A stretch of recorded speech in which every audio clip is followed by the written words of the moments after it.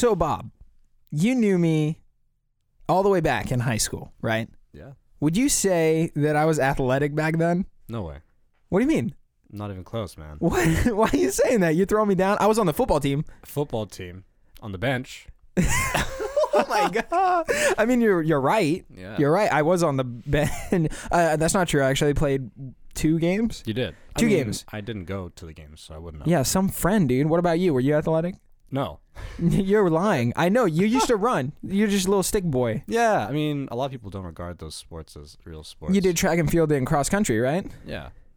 Did you? How many years did you do that for? Track I did for 4. Jeez. Cross country I just did for 1 because I didn't really. And what about band? That counts as Man.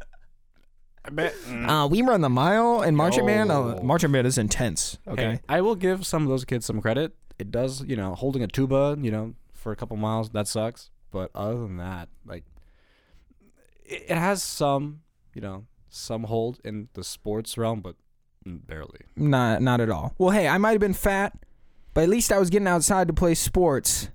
And some people consider sitting at a desk in front of computer sports. Ladies and gentlemen, welcome to Everything Comes From Something, episode 29. This episode is about esports, and it is featuring my special guest friend, Bob Tabrizi. Welcome to the show, Bob. Hi there. Thanks for having me. Dude, thanks for coming on. Something happened with Cameron this week again. Cameron's graduated from school, so he's busy pursuing a career making movies and doing video stuff, so he had too many shoots this week. He couldn't even focus on doing anything. So we were trying to collaborate at time, but he was like, dude, I just can't find time to drive down to San Jose when I'm working on video stuff. And so Bob is in town. He's on spring break getting lit. Woo! You know what it is. And I was like, dude, you should be on the show. It would be a good time. But before we get into the topic of the day, I just want to say if you enjoy the show, you can check us out on patreon.com/ECFS podcast. Throw a couple bucks our way. Make sure you listen to the show first, because if it's garbage, why would you support it? And then you can also check us out on all the social media stuff. We're there. You can find us, but the big stuff about podcasts is that it grows through word of mouth. So tell a friend about it. Give us a rating on iTunes. And that's all the plug-in I'm going to do, besides the fact that we are shouting out our Patreon producers, Darren O'Neill, Kiana Lay, Eric and Ariel Walk. Thank you guys for supporting the show as executive producers. They give it the highest tier, and so they're on our creative team, and they help us come up with topics for the show. If that's something you're interested in, or you just like the show, again, support us on patreon.com/ECFS podcast. You can check us out there. So I try to read that as quick as possible, if you don't notice. Did well. Guess what, Bob?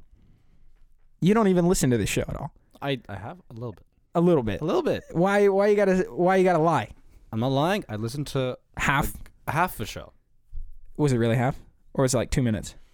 It was a good 20 minutes. How long do these usually? Well, okay. And there you go for an hour and a half. Okay, so I listened to like 30%. Dude, I gotta be real with you. Some people are like, dude, I don't have time to listen to a show like that. I think it's cool. You could have in the background playing. Like usually I listen to stuff on my phone. I don't know what's going on with Spotify, but I listen to it on my phone. Yeah, you were pointing out to me that we were having issues with Spotify, and so I'm sorry for you who listen on mobile and even on desktop. They've split us into 2 artists. Everything Comes From Something and Everything Comes From Something, the same exact title, and our library of episodes is split between 2 artists. So I'm gonna try to figure that out this week. I just apologize for the inconvenience. All the episodes are on there if you're looking for a specific one, but it is frustrating that they are just not on the same page. I don't know why. It's weird. But besides the fact, Bob, I have known you since 4th grade. 4th grade? No. Yeah. Yeah, it's true. Don't be dissing. Wait, is this rewind time? Okay. Rewind time. 5th. Was it 5th grade? 5th grade, I think. Yeah. I thought it was 4th grade. Because I know this because I went to private for up until 4th grade, and then I went to Guadalupe at 5th grade. Right. I don't know if I saw you at Guadalupe though. Did you see me? Yeah. I knew you because maybe I was just a noisy kid. No. You weren't noisy. You're just wearing your glasses and talking about RuneScape. Same old thing. Oh. But my friend David Allman, he used to be a supporter of the show, and he still loves the show and listens. David is the reason that I have any friends at all. It's really weird. I just meet everyone I know through David. For some reason, like all my good friends to this day have a connection to David Allman. And so shout out to you, dude. But I didn't like Bob the first time I met him, actually. I mean, who does? Not many people do. Hey, don't throw yourself down like that. I don't really give off the best first impressions a lot of the time. Okay, I'll give you Let's that. be fair here. It is true. So, I mean, it turns out everyone's going to hate you on this show. It's just, yeah, maybe. Right at the beginning, they're like, dude, this guy, what's his deal? What is this kid? I'm just kidding. Yeah. So, I didn't like Bob because he was walking with David, and David was my friend. And I remember in elementary school, I was like, who is this new kid?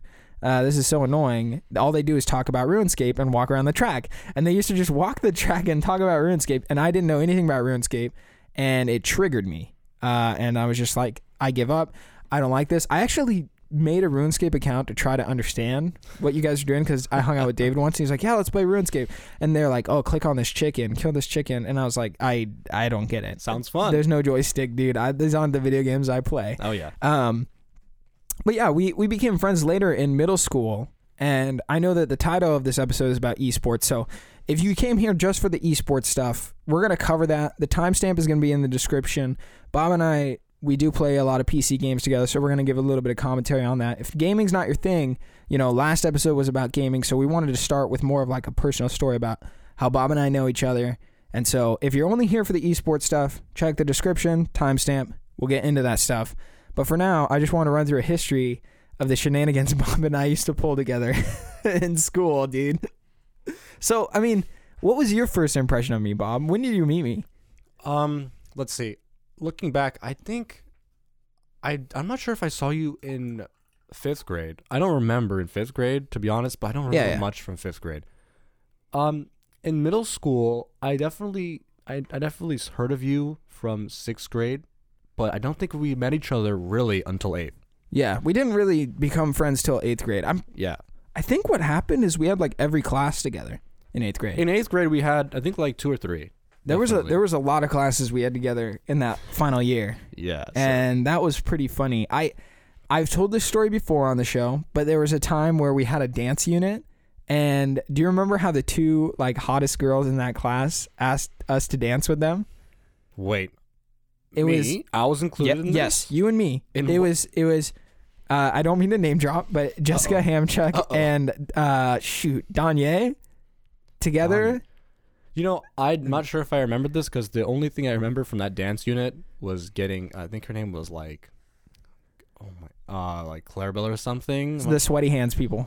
No, not the cold sweaty hands. No, this was like, she was ratchet, dude. She was I don't know why. What she was doing, but she was doing some ratchet dances. What was up with Dartmouth Middle School? Yeah, you didn't seem that ghetto at the time, but then looking back at it, you're just like, why did that was not normal. What kind of like middle school has just like, we have so many places to start with this. There's a lot of places. But like it was like a weird border school where like kids from a nicer side of town mixed with kids who are in a little bit of a rougher, lower income area. Not to say that Silicon Valley is low income by any means, but like there was just this odd mix of like kids who misbehaved a lot. I mean, middle school definitely has that kind of, everyone is yeah. Everyone's in trouble at some time, because it's just middle school. I think it's just how it is.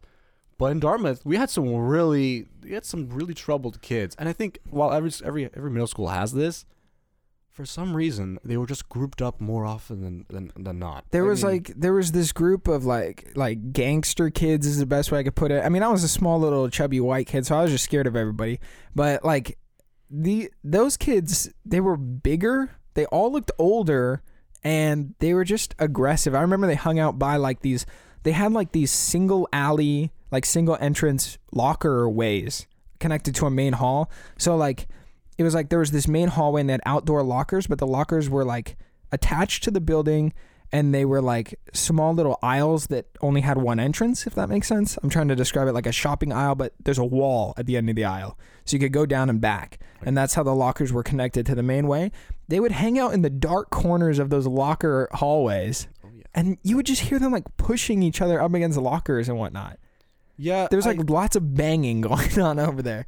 Literally and, in other ways too. I think in comparison, like, it's definitely not the worst middle school by far. Yeah. It really wasn't that bad. But if you compare it in the area that we were in, if you compare Dartmouth to Union, for example, it's crazy the difference. If you look at some of the things that I mean, I don't want to like. You remember Erica? Yeah. Remember that girl? Yeah. There was just a lot of troublemakers, but for some reason they were all in the same class usually. I would see Erica, like she would just be terrorizing Mrs. Eggleston. Oh my gosh! So we had this ancient teacher, who like her skin crumbled off on your paper when she was like writing. She was the most negative person I've ever met in middle school, and she kept telling us to be afraid of the earthquakes and how we're all gonna get eaten out by the San Andreas Fault in California, and like how it's bound for us to all be dead. We ain't dead yet, Miss Eggleston. I'm just saying, like. Yeah. It's funny how she was saying like, "Oh, doomsday is coming," and then how many years has it been since, and nothing has happened. I mean, time's ticking still, but she was really, really persistent on telling people the world's coming to an end here. She came and took over our 8th grade year for our math class, and like I didn't think I would have to have her again after 6th grade. But she came and took over math class even though she was a science teacher, which didn't make sense now that I'm thinking about it. Yeah, and that class was weird because she was upset about her son being in the military, and she kept talking about, like, of course that's hard, but like every class she talked about how he was gonna die. I mean, she always did that though. Even in my science classes with her, I was like, come on, Miss Eggleston, be a little positive, you know? And to tell you the truth, I didn't dislike her. I thought she had like a good heart underneath a very hard exterior, like a very angry. Definitely. I think she didn't deserve a lot of the hate that she got. Yeah, but she did kind of feed into the stereotype that was given, like that was assigned to her. Yeah. Where she was just kind of like that crazy old teacher that has, but eyes in the back of her forehead, and she's gonna glare at you, look at you constantly in the class. Troublemakers beware. Like Dominic. Dude, Dominic. Okay, let's talk about Dominic for a second. There was a kid in that math class after our pregnant teacher left. He was just psycho, dude. Like we had like books underneath each chair, right? And he stole every book in the classroom and stacked them into a tower as high as he could make it. And then Miss Eggleston noticed and freaked out, dude. She like yelled at him, but he thought it was so funny that he was building the tallest tower of books. I mean, to be fair, I thought it was pretty funny. I thought it was funny too. I thought it was hilarious because like she only noticed until the end of the class period. So when we walked in, I just walked in, I looked to the right, and then I just see her yelling at Dominic. What's new? She yelled at him every day almost. Yeah. Dominic, why is there 30 books in it? Like, Miss Eggleston, I thought you had eyes in the back of your head. How would you not notice this dude building a tower of books?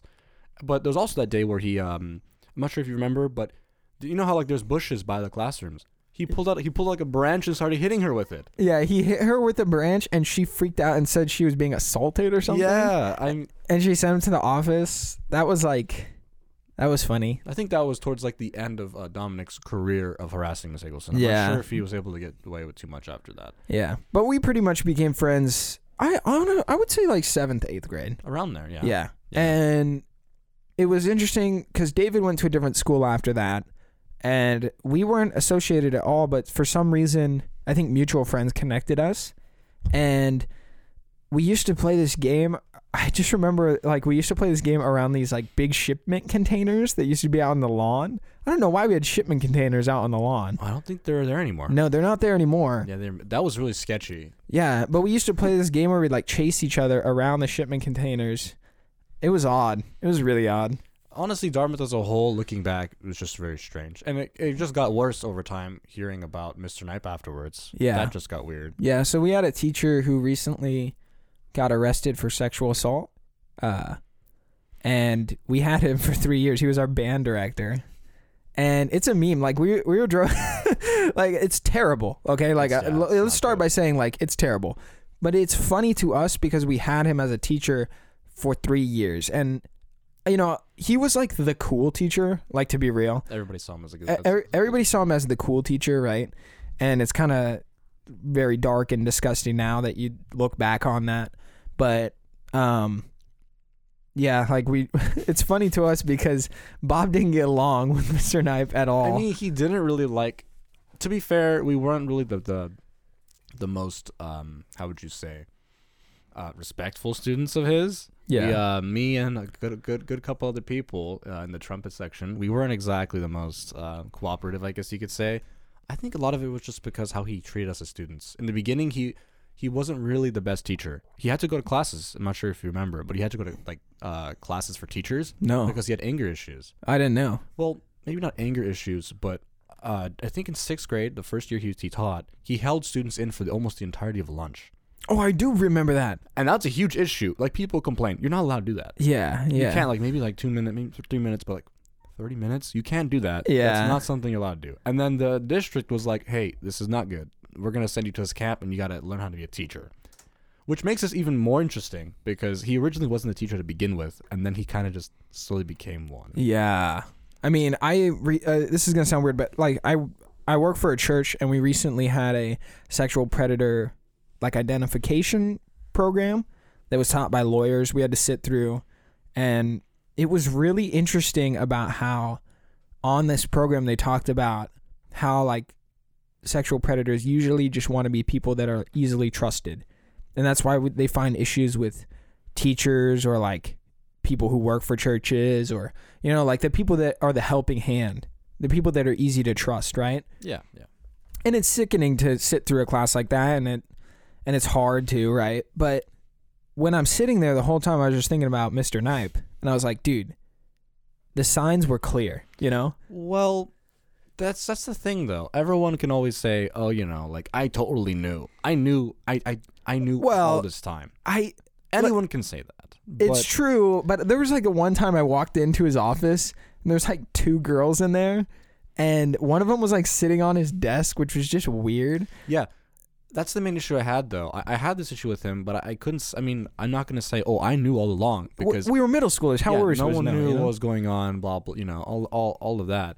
But I didn't like him. The main reason why I didn't like him is because I knew that he had a select favoritism towards these specific girls. Yeah. And people can always say, well, oh, yeah, you know, but like girls are just more favorited by teachers to begin with, because boys are just troublemakers. They're not, you know, they're just annoying. Yeah. But the issue is I noticed all of his band-aids, you know, the people assisting him, they were constantly in his office. And his office, if you remember, is like really secluded in terms of the band room. Yeah. He had a camera in front of his office, facing towards the exit, which is weird, man. Oh, I didn't even remember that. Yeah, geez. So he could see when someone's coming to his office, and it's just, that's even creepier. I thought that was really weird, because if you would go, like, to get to his office, you have to turn around the corner. Like, you had the band room area, and then you'd have to keep walking, and then past the camera, and then you have to turn around. So he had blinds and everything. You couldn't see what was happening in that office. So that's especially sketchy. But I just thought it was just weird that he always had girls in his office during lunch, especially, and that's kind of what they highlighted in the reports recently. Yeah, there was in the reports that we read recently about this, and this is a little bit of a tangent. I know you guys are like, oh, this is not what I expected for school throwback, but we're trying to say Dartmouth was weird, man. There was something about like the office had taken note of like these issues, and they did nothing. Yeah, and it's like, that's pretty sad, you know? Yeah, the issue is having that balance between taking in feedback from students and trusting the instructor, right? Yeah. It's hard to kind of, but the thing is, though, which bothers me and a lot of people, is a lot of students had stuff to say about him. Yeah. And the admin actually knew something was happening, but they didn't. I'm not sure if they either neglected to do something, or if they, like, I'm not sure. I'm not sure what the call was, and only they know. But we'll see as the investigation unfolds. But definitely a mess. Yeah, I think Dartmouth has gotten better now, though. I'm sure. No, I guarantee it. Like, the school looks much cleaner on the outside now. Yeah, there's no people throwing trash cans to the gym anymore. That was weird. They added this new like glass lobby section, and literally within the first week, like the windows were shattered by like rocks and stuff. It's just such a weird campus, and it was an interesting time. But it doesn't get much better when you go to high school. Well, the one thing I really remember about middle school is how people would take these chocolate milk jugs and stomp on them and spray like brown liquid all over the walls. And we had white walls, dude. Yeah. I noticed that they've repainted Dartmouth, so good on them. Yeah, the colors are a bit conflicting now. It's like black and red or something. No, it's blue. Yeah. It was deep blue. And I was like, dude, but Dartmouth is red, though. Yeah, like we had a red, black, gray kind of vibe going. They also had I think it was black and blue. I'm not sure. They don't know what their mascot stuff is. It's strange. Yeah. I was the mascot eel at Dartmouth. for a while because I won that treasury thing. Oh I was in the yeah. Treasury, yeah. Oh yeah. You had that campaign going. It was Monopoly Man.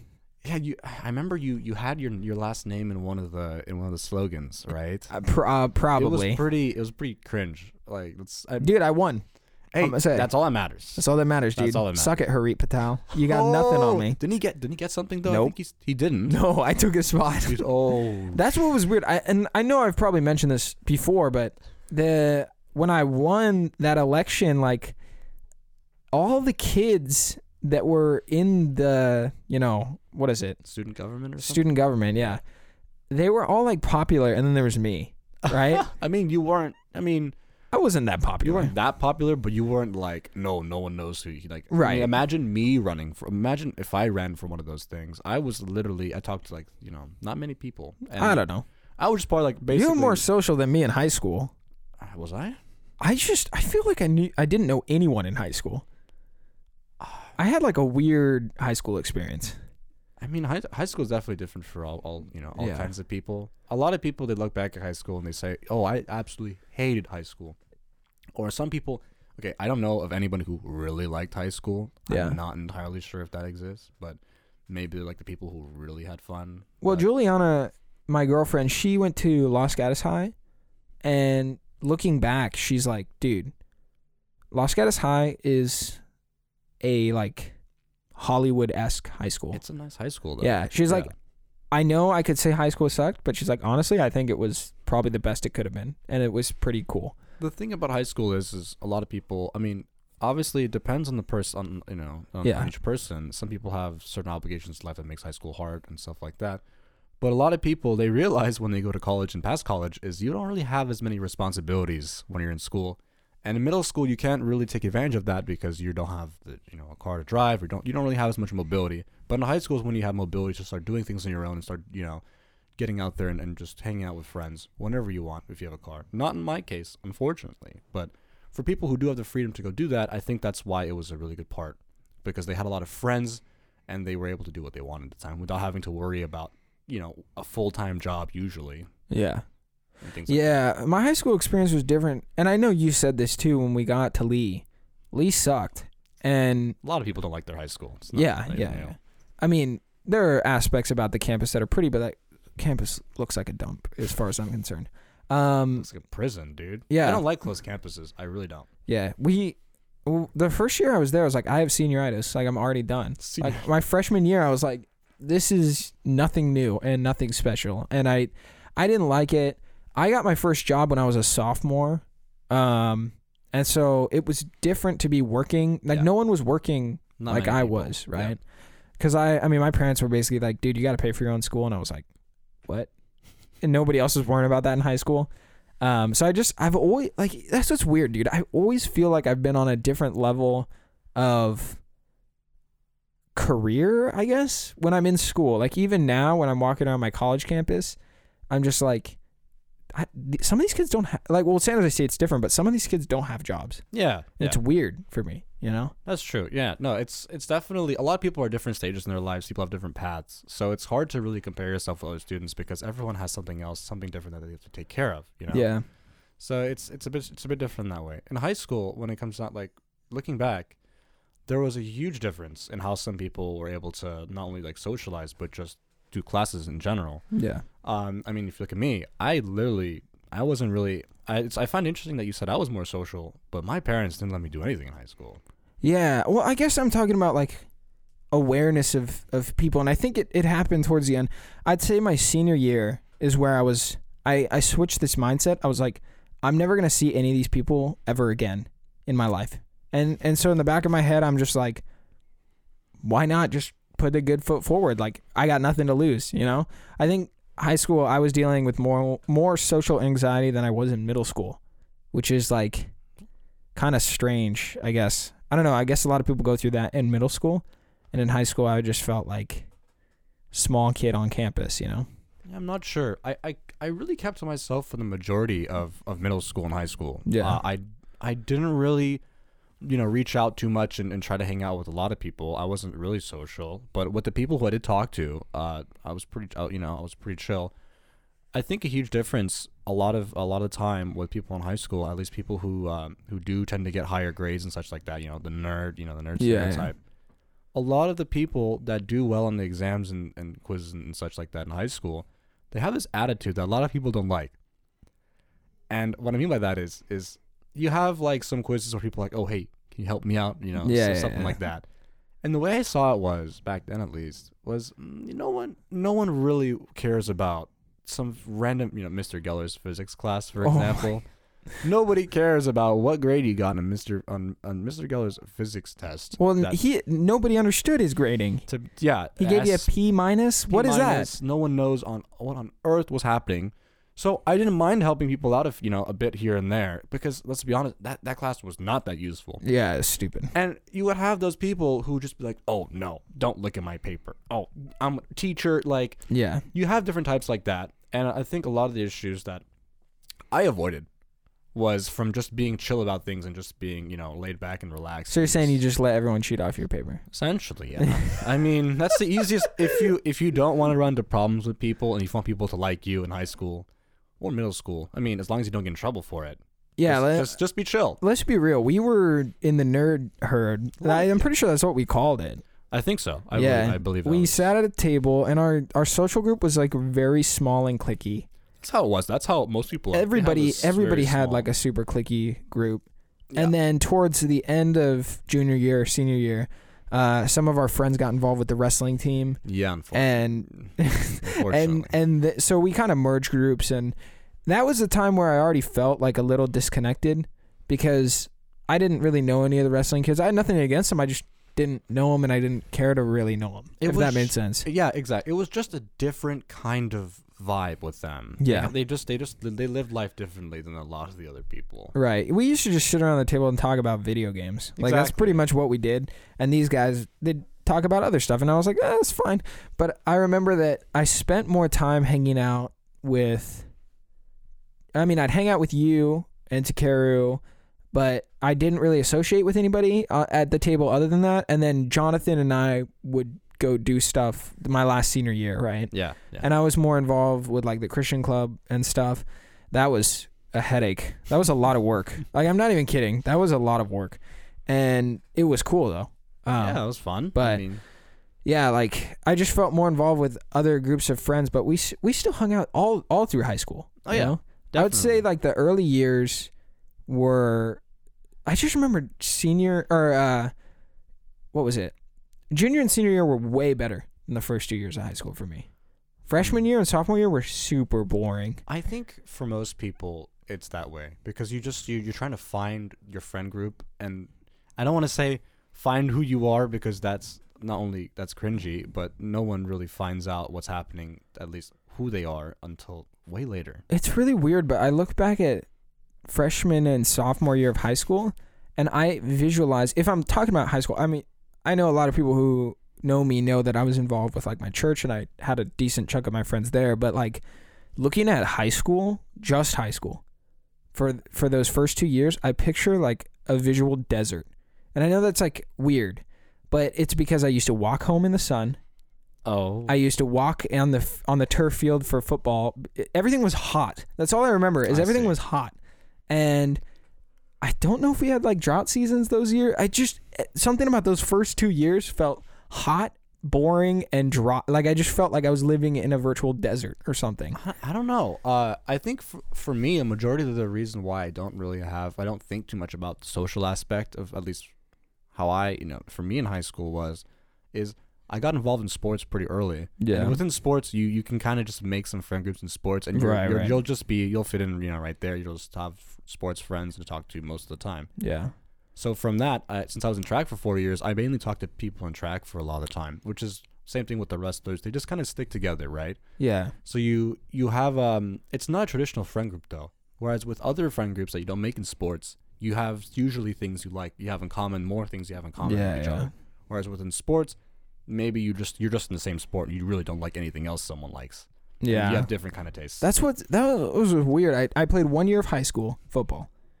And I started my spring what was it? I think it was my spring freshman year. And I did lifting and preseason in the spring, and then we went all the way through the summer. It was brutal. It was hot. And then into my junior year, I was playing football, and I didn't get to play much, but I remember I just got concussions. I got the crap beaten out of me. Thank you. No one acknowledged the work that I was putting in. I was losing weight, which was cool, but like no one acknowledged any work that I put in. That's good. And the coaches were all a-holes, and every coach switched every week, it felt like. We never had like one coach set. Oh. They'd come and leave. Yeah, It was so weird. And the ones that sticked around were real jerks, and they also didn't understand the game. Like, I don't even watch football, and I could have made better calls than them. For instance, our catch rate on the football team was probably like 15%. If we did a throw, like a pass play, we'd catch it 15% of the time.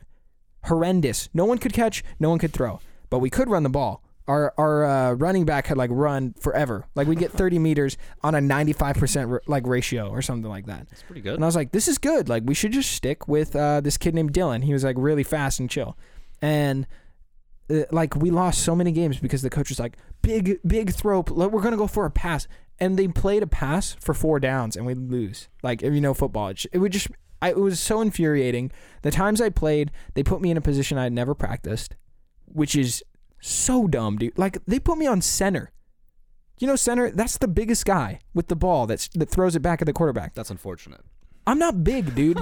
Like, this Samoan dude beat the crap out of me this one game that we won because I was center. Every game I played, we won. I want to note that. Wow. Every game we played, we won. I think you were the real difference. Dude, I didn't know what I was doing. I got every game we won, I was pummeled for over half an hour. Like, I just got my head beaten in. You were still part of success. Sure, dude. I felt great. That's... And then I remember there was 3 weeks left of the season. I got a concussion in practice from this one kid who ran me so hard in this one like trial thing. Wait, how many concussions did you get? 2 or 3. 2. One from Caesar. Yeah, one was from Caesar. Someone did a squat on my head when I was doing a back extension workout. Ouch. That sucked. They had to rearrange the gym after that. I'm sure that's ridiculous. That shouldn't happen. And another one was when we were doing this practice about like hitting each other. I don't know, like they just make you run this line and one guy would hit you really hard. And I was like, what is this practicing? I think they're just trying to get you used to the feeling of getting hit so it doesn't bother you, right? Probably, yeah. But I could never get used to the hit feeling, right? Well, and I just remember I was like, you know what? I'm sick and tired of getting hit. I'm going to go as hard as I can. The next thing I remember is waking up on the ground with like 5 heads looking at me. Oh, jeez. And I remember the head coach was like, "Oh, you don't have a concussion, dude. You don't have a concussion. You're fine. You're cool. You're fine. Good. You're good. You're fine." And like he walked me to my car, and I was like, "Okay." And my mom was like, "Let's take you to the doctor." And the doctor's like, "Dude, you got a concussion. You can't play." And so basically I would have had to wait. Like there was like 4 or 5 weeks left this season, 2 weeks of no playing, 3 weeks of games that I probably wouldn't play. I was like, I quit. Yeah. I quit. You know. Yeah. And I was like, "There's no point to play." Dude, everyone on the football team hated my guts. They hated me. And what's like why? Like I had friends that were like I thought were close friends. They wouldn't talk to me. For what reason? For quitting the team. Oh, I see. Yeah, there was I remember you were saying something. And I just remember thinking, well, so much for that, making friends. Like that was stupid. That was a waste of time. I was like, I hate football. Like I like to watch it now, but I'm like, this is dumb. Like these guys were like, oh, we're brothers. They sucked. They didn't even care about each other. They didn't even care about me. You know, like I was like, this is like. I don't buy it, you know? That's the thing. Well, first I want to talk about the coaches, though. The coaches we had in the track team, at least, they were excellent. They were great. They really cared about, you know, I mean, they really wanted people to do good because it made them look good. But also they were just, they handled the sport differently. They were more serious about it and they were structured.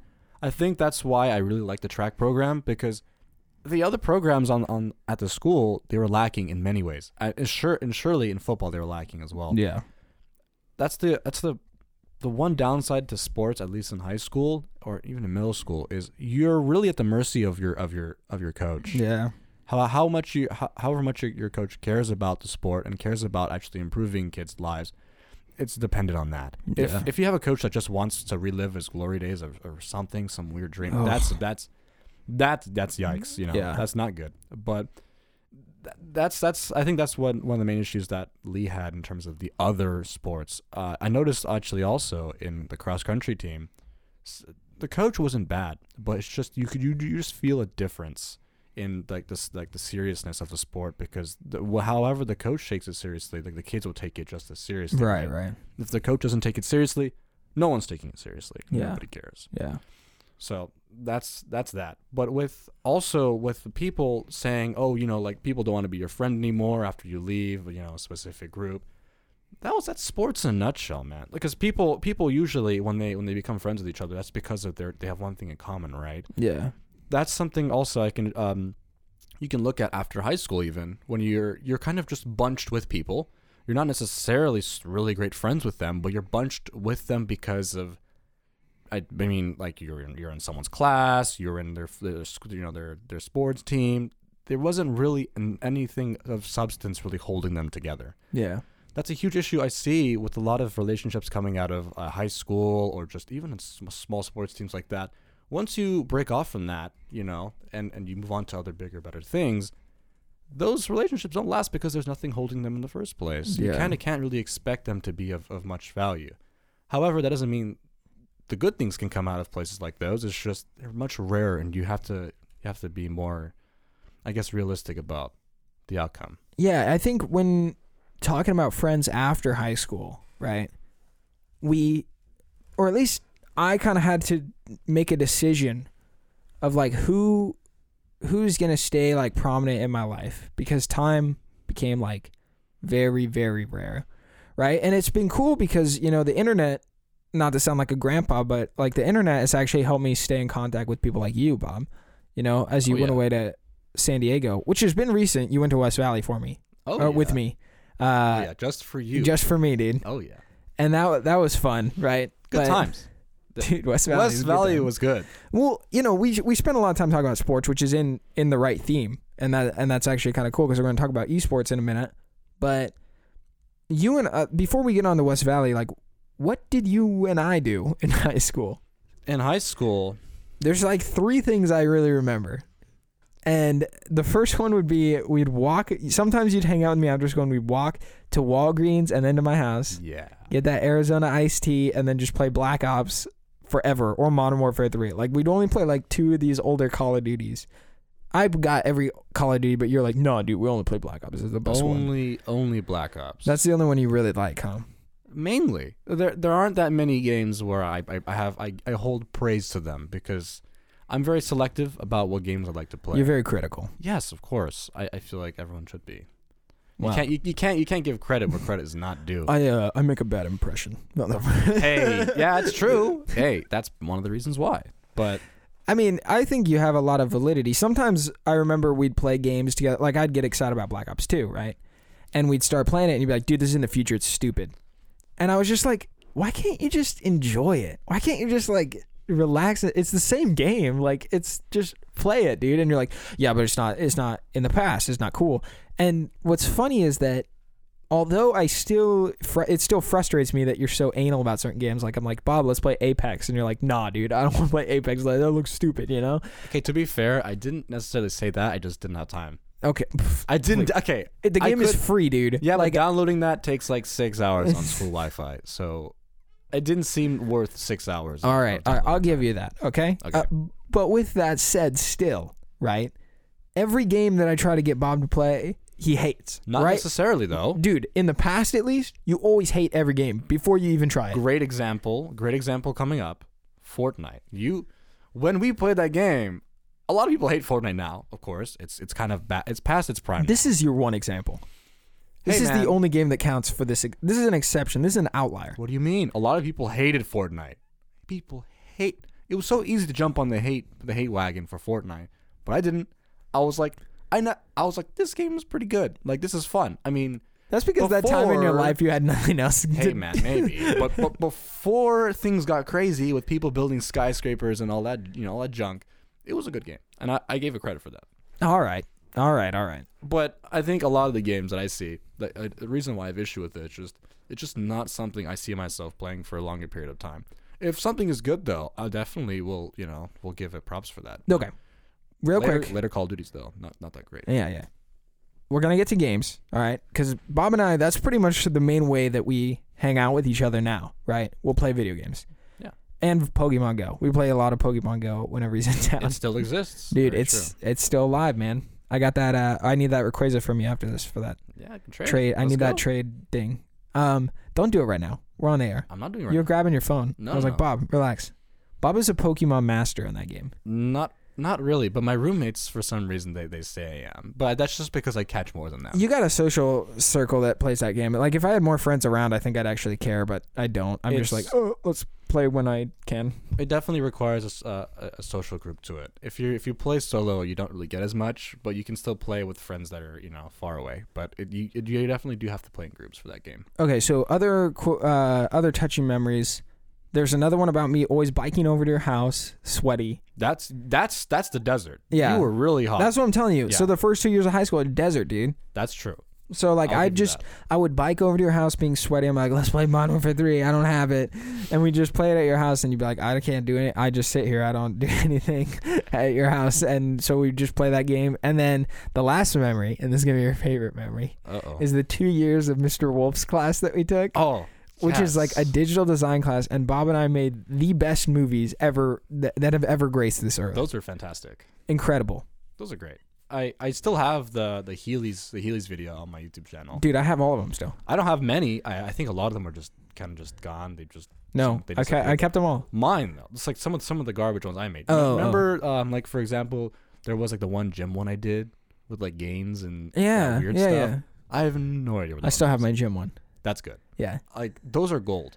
What was my name? Billy.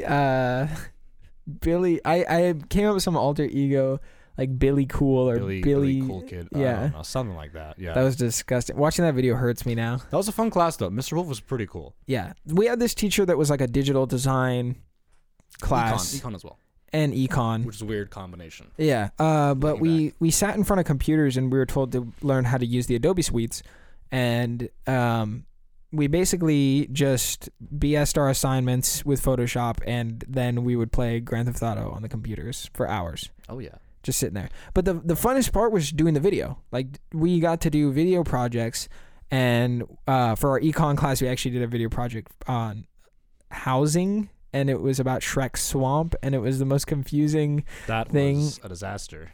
It was awesome. It was a masterpiece. but We played that video in front of the class with Lord Farquaad had a Burger King outfit and a pistol.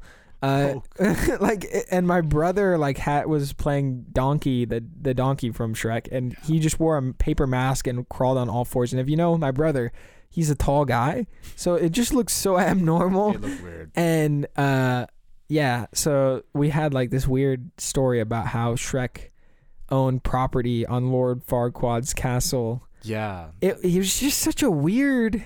I don't know, but we played that video in front of a class where no one laughed. Yeah. And Bob and I laughed the entire time. And I remember Mr. Wolf was just like, "Well, that was interesting." We got an A on the project. Yeah, but it's just the thing with Mr. Wolf is he dealt with our antics with the videos that we made because he didn't like a lot of them, at least. Remember, I mean, I would record in the bathroom sometimes. I mean, Yeah, so apparently it's illegal to record in the bathroom. Apparently it's not legal. And I tell people this and they're like, yeah, duh, like how do you not know this? It's just like, wow, how am I like they don't have that and He came up to us and said, "Don't film in the bathroom anymore." And so every video after that we recorded in the bathroom. Yeah, and it's funny because he would stop us. He would just look at it and be like, okay. And then he just must have gotten a kick out of our videos. I'm sure he did. I mean, remember, at least I made it a point in every single video, even the PowerPoint presentations we did. Yeah. I wanted to put Rick Astley in it, just so he, the Rick roll. I Rick rolled him like every assignment, and he just no matter what it was, and he would just I don't know if he cared. He didn't say anything. Maybe he liked the song, but dude, you would play Rick. We did a advertisement video for Heelys, and the video shop was called like Rick's Rolls, and you just ride around on Heelys. It was so weird, dude. Yeah, and for my last assignment, the video I still have on my YouTube channel, I was just riding around Heelys on campus. Yeah, and I was like, maybe let's trick Mr. Wolf into thinking I'm not gonna have Rick Astley in my video for the last video for the project. I started it up with a different song, and then 10 seconds later, Rick Astley was the rest of the I'm pretty sure I did the same video, but with skateboards. It was similar, yeah. Maybe mine was called Rick's Rolls. I think so. The yours was Rick's Rolls, and I'm not sure. I don't know if mine I think you, me, and Takiro all did a Rick Astley video for that one assignment just to see if he would notice. I'm pretty sure. I don't think he said anything. Dude, that guy was hilarious. He was always great. like, he was always looking at us like, Bob and Isaac, dude, like that, dude. But like, I couldn't even make this podcast if I didn't understand Adobe Suites. Yeah, so that class was more useful than I gave it credit. Like it was fun. I think the main issue that he had with people was people that didn't actually do anything. We turned in stuff. We turned in every assignment on time, but we didn't do them till the day they were due, pretty much. Yeah, we mainly played GTA, which is I don't understand how we're even able to play GTA. I don't know. We installed it on the school server. You remember that? Oh my gosh. We did. We took up all this space. And I was just... I remember because he was like, guys, we're out of space. You can't submit your assignments. We had the game on the computers. We installed the game on the server. And I wonder if it's still there. I don't know. I think they must have like changed the... Dude, I would be dying if it was still there. They must have wiped it and actually upgraded it now, What's funny? Because that stuff is ancient. What's by now. funny is that like other kids found it in the server. Do you remember you could watch kids across the room playing the game? Yeah. And then you get yelled at by Mr. Wolf. I'm pretty sure Mr. Wolf... That's why you have to be smart and not play in front of him. There's a little thing called Alt-Tab. We sat in the room where the computer monitors face the opposite direction if he could see. Dude, we were... And he walks by you and just alt-tab to like, I don't know, what like PowerPoint or like... I love that class. It was that great. was so fun, dude. It was great. What a good class. And then we went to West Valley together, and pretty much just leads up to now. I don't know, like, is there anything else you want to talk about our youth together, Bob? You know, I'm not sure if there's much else that happened in West Valley. At least West Valley was kind of a blur. Not much happened in terms of community college, because usually for community college we just kind of just went to classes, like hung out, but like it was mainly just... Well, you were going through health stuff at that time, right? Also that, yeah, that's also... I mean, what was going on with you and your back? Yeah, so towards the end of my of high school, actually, I was getting ready to go to there's a trip that happens for seniors in that school. We go to Great America, I think. I don't remember this. Was it Great America? I forgot what it was called. I'm not entirely sure. Either way, we went to an amusement park for AP Calc and AP classes. Oh, I didn't do that. Yeah, I wasn't that smart.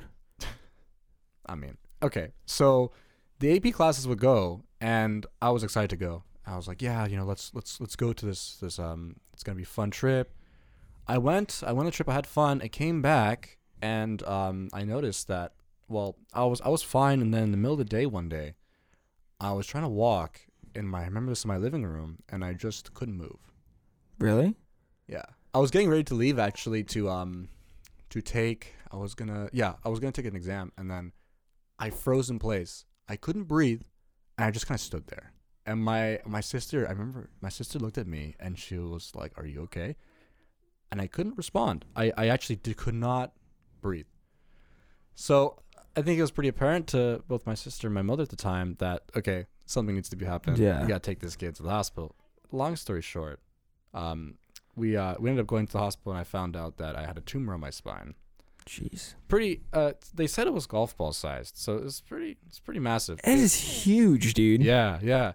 It's. Was it like protruding at all? What happened was it was resting on the back of my spine, but it was also between my rib cage, two of my ribs. Ugh.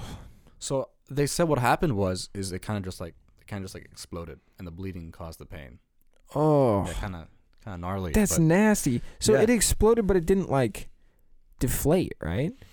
No, it just kind of bled slowly, because it was So It's like popping a pimple that's like not all the way popped. I don't know. I don't know anything about tumors. So. I mean, I don't know much either, man. Like, they didn't let me see it. I was Yeah. like, I want to see it, and they said no. They shipped it off to like Mayo Clinic or something. Jeez. Because no one was able to even identify it. Anyways, for years they tried to identify what it was. They did not know what it was. So they're just like, it was there, but we don't know what it is. So That's terrifying. When the doctor's like, yeah, we don't know. Like, how did you even put up with that, dude? I mean, what can you do? You just kind of have to just accept it and just be like, okay, well, I mean, as long as if it wasn't bad, they said it wasn't bad. You know what's crazy, Bob, is I don't even remember you talking about it when you were going through that. I didn't really like to keep it as a subject when I was. Yeah. It happened in the end of in the last half of the senior year. Yeah. Right. Yeah. So I missed a lot of class. I didn't go to many classes. My surgeon actually wanted me to walk in graduation. I told him, like, I don't know. At that point, I was in too much pain to care.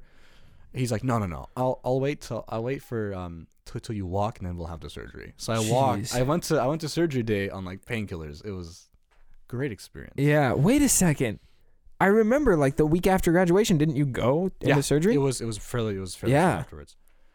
Since then, I mean, yeah, then branching into community college, it's actually things mellowed out, but I found out actually shortly afterwards that they didn't take all of it out. No, they didn't want to take the risk to take all of it out, so ended up having to have 2 more later on in CC before I transferred out.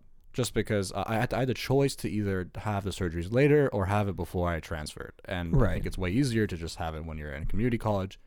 And after that, I had the first surgery at Good Samaritan Hospital. I visited you, I remember. Yeah. And the next ones were at UCSF. Yes. And interesting story actually about my next string of surgeries is my mom, me and my mom, we were looking for the next surgeon to take care of it. And we first were looking at Stanford. Yeah. And they're like, oh, yeah, we'll take care of you. You know, everything's fine. The guy seemed very confident. Right. My mom didn't trust the guy. Yeah. I wondered why. I didn't know, like, you know, Stanford's great. You know, everyone loves Stanford. Right. They're so respected in the medical community and everything like that. But it turns out, well, my mom was just like, no, I don't trust this guy. I don't think he's good. Let's go somewhere else. And this was after 4 months of talking to the guy, of getting the surgeries done. So we ended up going to UCSF, and we had the surgeries done there. The first one was a spinal fusion. In order to access a certain part of my spine, so they could get everything out, they had to take a part of my spine. They had to fuse it with some rods. So pseudo Iron Man kind of deal. And then the last part was them taking it out. And we found out later that through because I had a complication from, actually I think all 3 of my surgeries I had complications from, but the last one I had this thing called DVT. I'm not sure if you know what DVT stands for. Stands for deep vein thrombosis or something. I can't pronounce it, but it's basically like a blood clot in your leg. Jeez. Because you can't move. Like, I was in the hospital for like 2 weeks. Yeah. You can't really move. So I went to a doctor at Stanford, a blood doctor at Stanford, and he's Persian. Yeah. And my parents talked to him, and he seemed pretty comfortable with my parents. So he gave them information. I'm not sure if they're allowed to give my parents. Something about that doctor you were talking about earlier? They looked at my patient log or something, doctor log or something, and they said, oh yeah, he wasn't planning on doing what he told, like, we thought he was planning on, you know, taking the entire thing out. Like, right. That's logical, but he didn't actually plan on doing that. He said, oh no, like, he planned for something else. Yeah. Which was very shady, because if I did end up going through with going to Stanford, I would have been in the same situation and needed to probably get more surgeries afterwards. Because he didn't want to take the risk to get everything out. Right. So I would have been in the same position. So that was weird. That was weird with Stanford. But let me just say, as a friend of you, dude, you really underplayed what you were going through. Like, and I think it's just, you know, that's just how you are. Like, oh yeah, it's all good. It's all cool. But like, when I visited you after they had finally removed it and you were at home, right? Yeah. Dude, Bob was in like a space chair on like 200 pillows, it looked like. Yeah. And you were messed up. You were like really messed up, dude. It was not a good time. We sat and played like laptop games together, but like it was pretty bad. Like I felt terrible. I was like, oh shoot. Like I didn't even realize it was this bad because you underplayed it. And yeah, dude, like you went through it, man, with that surgery. All that matters is, you know, you get through it. You know, I'm here now. That's yeah, that's but what about your diet, Bob? You're not supposed to be eating so much candy. Yeah, my surgeon did say, you know, to lay off the candy, but I want to live my life. You're a skinny kid, and you eat as much junk as you want, and it doesn't affect you at all. Yeah, I mean, my surgeon, he told me with a straight face, you cannot eat cereal anymore. Really? Too much sugar. And I said, dude, what? Like, I thought he was joking. I was like, haha, nice one, doc. You know, you got me. And he's like, I'm serious. Oh my gosh. And I was like, yes, sir. And then no, like, I'll have a bit. You know, I'm not gonna not ever eat like cereal. Come on, man. All You right, gotta live your dude. life a bit. Pretty soon it's gonna be that softball in your back. Oh, jeez. I mean, I think with anything, living life in moderation of things, you'll be okay. Yeah. You gotta live life somehow. You can't live your entire life being scared of things. So you kind of get out there and just do what you want to do for the most part. You shouldn't have regrets, right? The reason, well, I mean, I disagree with that. I don't like the whole no regrets That's thing. a joke. Yeah. That was a joke. Just a reference to something. So, the reason I wanted to bring up the back thing, Bob, is because when I saw you go through that, there was a couple other situations in your life that like drew into this, but you really learned to kind of overcome a lot of different stuff. And it's been cool to watch you in the last year. You went to San Diego, and honestly, like, the reason I was like, I think Bob's interesting enough to have on the show is because you've overcome things and your outlook on life is more, I mean, even though it hints with a bit of like cynicism, like it's still like I would hope positive and hopeful, right? Yeah, I mean, I'm definitely prone to being quite cynical. You're pretty negative. I used to be a lot more when I was in high school. Yeah. But since I moved out, things have been a lot better mentally in terms of thinking and my outlook on a lot of things. Yeah. But how I see it is definitely the events that happened leading from high school up until now, they shaped a lot of how I think now. It's crazy how much 3 years has shaped how I think. Yeah. Because when I look at the years beforehand, they have not had as much impact. But that's because, I guess, if you look at it, they're huge events, I guess. Surgeries aren't exactly an everyday thing that people go through. But I tend to like to downplay it because I don't want to talk about it too much when I have a conversation with friends. It kind of became a conversation piece that just lasted throughout my entire conversations with people. That's why I didn't like talking about it too much. Yeah, it was like being attached to your identity. Exactly. Much. Yeah. Like you would talk to someone, they'd say, "Oh, like how's the back?" I mean, that's fine. That's all fine. But when the conversation turns into like 10 minutes and it's entirely like about my back, it got kind of just like, yeah. I didn't really want to, I didn't really want to put that on people also because I mean, when I was in high school, going through the surgery stuff, people were just enjoying the last semester of senior year. Right. It wasn't exactly a time where people were really too concerned with other things. Yeah. Let's be honest here. Yeah. When you're in high school, senior year, everyone's doing their thing, they're having fun. I saw it the way I saw it was I didn't really want to be a burden on people in terms of like, oh, like they have to come visit me in the hospital and always do that stuff. Like I didn't want people to be not necessarily sad, but I didn't want people to think about negative stuff, right? Because whenever someone goes to the hospital, whenever someone's ill, it kind of brings out a certain kind of vibe when that well, I remember you texted me and you're like, yeah, I'm actually going to be at Good Sam like tomorrow. And I was just like, what the heck? Like, what do you mean? Like everything that you told me about surgery, like just struck me from the side. Like I was so unaware of the things you were going through. And I mean, like I hear what you're saying. Like it's good not to dump on people, but at the same time, like I was like, I could have been there for I could have been there for him more. It's like, good to keep people involved, which is what I learned after my more recent surgeries. Is you should definitely keep people in the loop, especially people who care.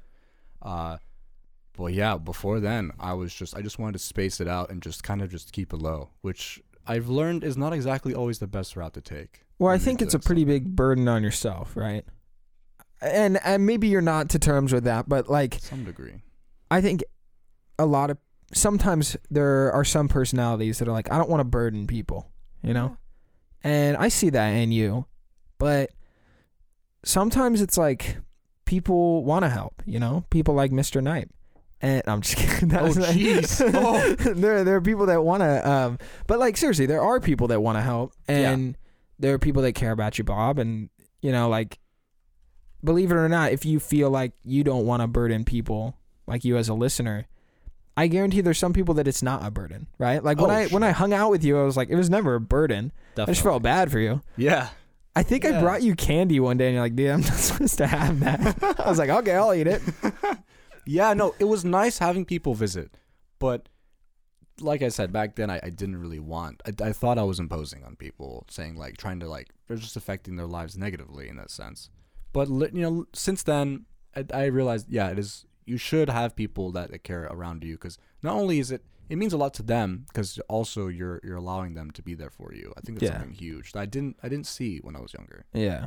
And I think another thing to note, just watching you grow as a person and whatnot, you moving out was huge. I know you just barely touched on it, but the way that you lived at your house with your parents before you moving out, like, really hindered your independence, I think. Oh, yeah. And it's cool to see you kind of like live on your own.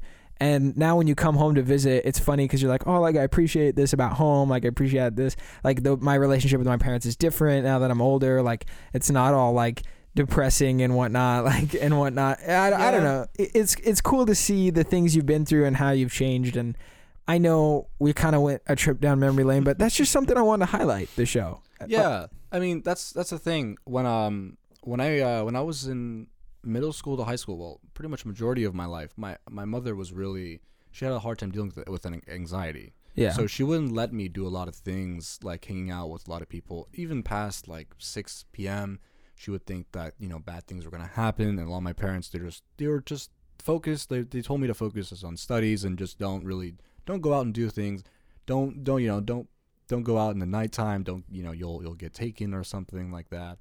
They were very protective, and it kind of just disabled me to do a lot of things in middle school and also high school. High school, I wasn't really that social because I couldn't hang out with people when they wanted to. Most of the time, people wanted to hang out was in the evening to nighttime, and I just had to say no.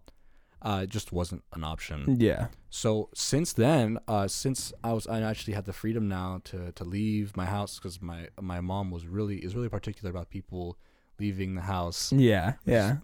Great.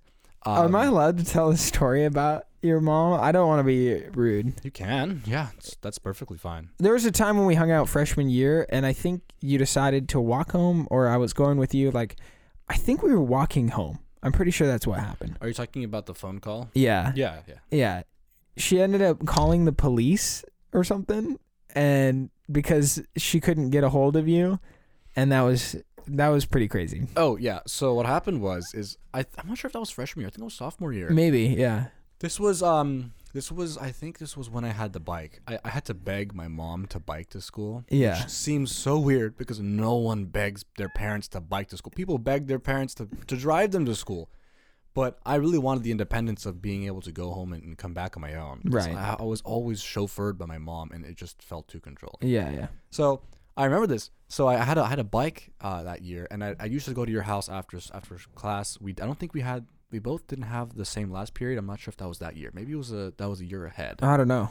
But regardless, we came back to. I used to come back to Isaac's house because it was on the way to my house. And one day, I was sitting. Me and Isaac were playing like Black Ops or something, probably. And Isaac's mom gets a call. And she walks in and she says, "Bob, your mom's looking for you." And I was just, what? I was very confused. And then I instantly go look at my phone, and I see nothing. I saw nothing on my phone. Jeez. And so I was just confused. So I just went, and I went home. What happened is my mom tried to call me, but she called the wrong number, which I don't know how that happens, but she called the wrong number. And I think it was this group of teenagers. They were confused. Like, who was this lady trying to call me, trying to ask where is Bob? Like, who was this lady? And they hang up. And then she calls again because my mom's very persistent. Somehow she calls the wrong number twice. She calls these kids, and these kids are they're tired of her. They're like, okay, lady, we have Bob. We've taken him. We have him. We've kidnapped him. And then my mom goes crazy. This is her worst nightmare. Like, someone calls in, we have Bob. Like, it's just, you gotta be kidding me. And so she hears this, and then she's like, obviously she's gonna call the police. Like, someone's kidnapped my son. And then I don't know why, she calls the police first, and then she calls your mom asking where I am. Like, if she's seen me, which is very strange. She should do that first. But my mom's she has a kind of personality where she kind of panics, and everyone when they panic, they kind of lose some logic there, right? In some situations, especially with parents and kids. Definitely, I can understand, but calling the wrong number twice is that's unlucky. So ends up calling your mom, and so I go back home, and I get greeted by a police officer and my parents, and that was a very awkward conversation. Yeah. My mom was like, "Where have you been? Why are you telling me you've been kidnapped?" And my dad's just like, "What?" Like, he's just confused. He was more angry at me because my mom was upset. Yeah. And the police officer is just like, "Dude, why am I still here?" This wasn't the first time, actually, the police officer has been to my house because of my absence, so to say. So I was used to kind of dealing with a situation like that, which is weird. You shouldn't. Right.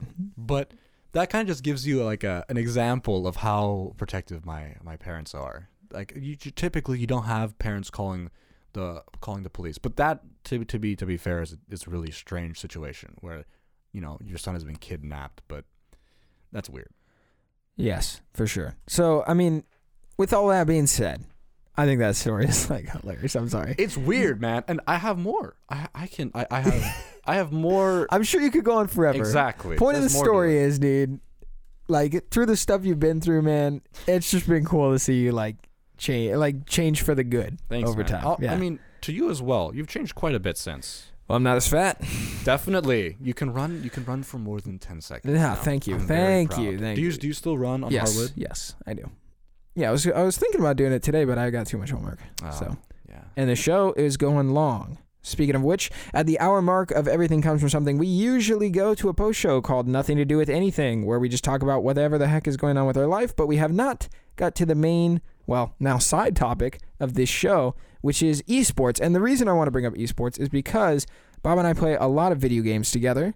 And so for the next half hour, we're probably going to be talking about the esports of now. So our timestamp will probably say 107. That's where we'll start or something like that. All right. But Bob, what is I mean, we obviously touched on where we play video games, but how did you start playing video games? Okay. I think my beginning of when I started playing games was probably, let me see, I think it was the handhelds. Yeah. Definitely. I'm not sure how I got it, but I think my parents got me a Game Boy Advance. The purple one, you know? OG, the purple Game Boy Advance. I only had an SP, Game Boy Advance SP. That's much better. Looking back at it, I tried playing on my Game Boy Advance recently before I left for San Diego, and dude, you cannot see anything on those screens. Dude. I don't know how I played as a kid. You gotta pull a lamp right next to it. Looks awful. So the SPs are nice. I have to give the SPs are way better. They're just. I still got both of them. I have a weird Shrek one too. That's weird. I think it's green and orange. It's a bit strange. I don't know why. I think it's Shrek. I'm not sure if it is, but yeah, my start was on Game Boy Advance, mainly playing the Pokemon series, Pokemon Emerald, you know, the Emerald, Leaf, Green, Fire, Red, and then also some Street Fighter. I played some Street Fighter. Yeah. I think it was like Street Fighter 4 or something. Just good times on the handheld. And then branching off from handheld, I got a PS2. And then I played the older Call of Duties, 1, 2, 3. You know, the OG. The OG. Those are the classics. Bob's classics, dude. Yeah, I like those games. Out of the OG, do you even remember which one's your favorite? I think so, yeah. Which one? Definitely the third one. COD 3, I hear, is like pretty cool. I liked COD 3. COD 3 was also, I think, where the multiplayer kind of not really took off because 64 kilobytes per second modems were garbage. Yeah. The COD 3 multiplayer was fun. I really enjoyed it. Past that, I mean, and then on PS2 you have, you know, your classic games. You have what is it? I played a bunch of random stuff. I don't even remember half of them. But you have like the Jak and Daxter stuff like that. You got all those ATV Off-Road Fury games, exactly. You know? Yeah. And then moving past that, moving on to the PS3 when I stop it. But before PS3, hold on. There you go. Yeah. I skipped something important. The most important. The best console that was ever made. You're the Wii. So full of it, dude. The Nintendo Wii. Everyone and their mother owned a Wii. Nintendo Wii was garbage. It was good for its time, but wow, I cannot believe. I mean, we played a lot of Brawl. It depends what you play on it. Yeah. Brawl, like the Nintendo games, great. But I used to play Black Ops on the Wii. So in 8th grade, Call of Duty was the stuff. Yeah. Okay. And so everybody got into Black Ops 1. Black Ops 1 was my first Call of Duty because my dad had a PlayStation 3 and he finally let me get Call of Duty because it had a graphic content sensor. Oh, yeah. Of course, and I was like, yes. Filter. I was like, yes, I can play this. I would secretly turn the graphic content on because if you turned it off, it would limit you. You couldn't dismember zombies, which means you couldn't make crawlers. which is an important meta. That's unfortunate. Yeah, I remember. So I used to switch it on when I'd play zombies, so I could throw grenades and blow off the legs of the zombies, and they could only crawl at you with arms. Yeah. And I was like, okay, because it's important. If you've played Call of Duty Zombies, Real it's strats. important to have crawlers because that makes them slow, and you can actually explore the map You can without go to being. the bathroom. You could hold the crawler for me. I gotta go eat some Babysit. dinner. Hey, can you babysit for me? Exactly. Yeah. Exactly. Yeah. But no, those are great. I used to play on the Wii, and then after that, I graduated from the Wii and I got a PlayStation 3, and that's where majority of my gaming actually was. PlayStation 3. You missed something huge, dude. What did I miss? You used to play RuneScape like 24/7. Oh, I'm talking about console gaming though. I know, but we're talking about esports, dude. PC is there. If we're talking, well, PC came in later in my life towards the actual competitive things. Yeah. RuneScape is not competitive in the slightest. But you played MapleStory and RuneScape, and I think those are important. Those were earlier on. This was before actually my Game Boy Advance stuff. Yeah. If we're talking about PC. Yeah. My PC gaming in earlier days was on my mom's computer, which was absolutely awful. I think we can all attest to having a really bad We've all computer. had that junky PP gray white. You know what I'm talking about? That really garbage computer. But I definitely did play the MMOs. RuneScape, MapleStory was very, very popular back then. They still kind of have a Club Penguin now. Definitely not Club Penguin. I don't know why, but I just could never really get into Club Penguin. I didn't play any of those, so. Yeah, I wasn't a fan. But that was my PC gaming for then. I only really played the MMOs and the non-competitive stuff because my computer didn't really have the hardware to handle anything past just really, really basic casual things. But after the PlayStation, on the PlayStation I played like the Black Ops, Battlefield 3. Black Ops and Battlefield 3, that was the best era of console gaming for me. Yeah. A lot of people disagree. But I really like those two games. I actually don't think a lot of people would disagree. A lot of people had Black Ops. No, but a lot of people had gaming consoles in that era. The Modern Warfare 2, Black Ops 1 era was like big for our generation. That's true. It was good. Yeah, and I think it's important to note because as we're talking about esports, Call of Duty was the first like game that blew up in the mainstream, and I'm not going to say it is the first because obviously Halo 2 tournaments were kicking off as far as MLG goes, right? Yeah, but Halo was pretty early there. Call of Duty was such a phenomenon for people at the Modern Warfare 2 Black Ops time that being MLG or being FaZe was such a big thing with YouTube starting up and quick scoping montages and a bunch of like skill shot, like basically just like people showing off in the game. Like MLG was the center point of talking. Like you go online and people be like, "Oh, I'm gonna MLG quick scope you, dude. I'm so good. Like I'll show you my skill. 1v1 me. 1v1 private match. Like private match. They'll start yelling at you and things like that. It was so toxic, but it was also like such a foundation for what competitive gaming could be. Yeah. And you tell me all the time, I got a PlayStation 3 just so I could see Final Kill Cam in Black Ops. I was really. I mean, I used to think myself. I never really think of myself as a competitive player. I like to be casual. Everyone, okay. I see you only play competitive games. I do not. Come on. I do not play only. MMOs are not very competitive. They can be. World of Warcraft. You have like the dungeon stuff. That can be competitive. You don't even play World of Warcraft. Well, I tried it a bit, and it can be pretty competitive. Yeah, it wasn't as good. But like you say, I tried it for a bit for your free trial, dude. Did you actually pay for a subscription? I did. I when it was on sale for Black Friday, I tried out the expansion. I think it was this was before BFA. It was this was like I think it was Legion. Yeah, it was Legion. And you don't know what that means. No, I don't know. It doesn't matter. Anyways, it was one of the expansions of World of Warcraft. I thought it was a great game, but I don't have the time to sink into the game. And like that not enough like drive to actually buy it, right? Well, I bought the game actually. It was pretty cheap when it was on sale, but I'm not gonna pay for like $13 a month. The main cost was the membership. Yeah. So, but I don't see myself as very competitive. You can disagree. I totally everyone knows. Everyone who knows me disagrees. Dude, everyone that knows you disagrees because the second we'll sit down at my house, you'll be like, 1v1 me, Rust. I'm gonna destroy you. Or you fantastic. go like 1v1 this game, and you'll just like. Bob destroys me every time we play any game. So the thing is, though, is within esports, a lot of it isn't it doesn't come down to the 1v1. Esports is a team game. It's a you have your team going on, and so it's interesting to look at the branch off from how Call of Duty everyone was like a 1v1 me Rust intervention only, and now it turns into a team working together to achieve a common goal. That's something that I thought was cool, looking at least the Call of Duty esports scene. So let me just read off Wikipedia. I know, what a great news, or obviously reliable source, but just kind of categories of what esports are. Their definition is that it's a competition using video games, and the industry has been growing since the 2000s. And 2010 esports were a significant factor in the video game industry. Many developers actively pursued an esports culture for their game.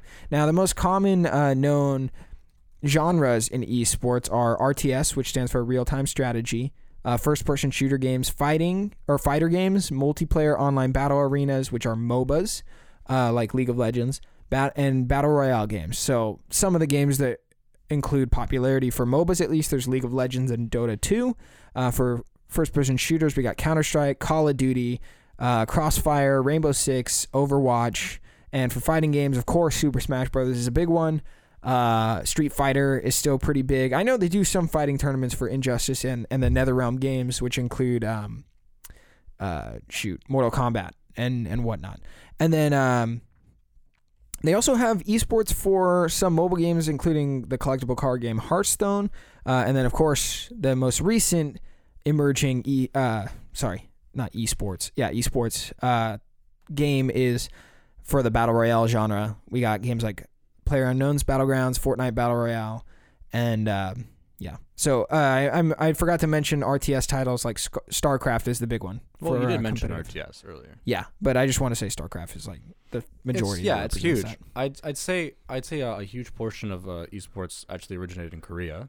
I don't think they necessarily had this in early 90s, but from the 90s onwards, it definitely gained traction in Korea, and it led to the founding of, I think it's called KESPA.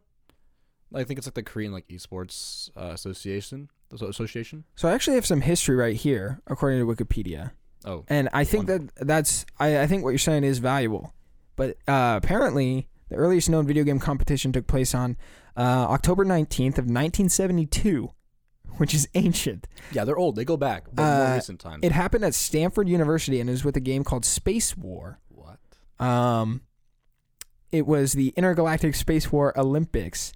That sounds amazing. Which was a grand prize for a year subscription of Rolling Stones or something like that. I don't know what they're talking about here. Wow. But there's also a Space Invaders Championship on Atari in 1980.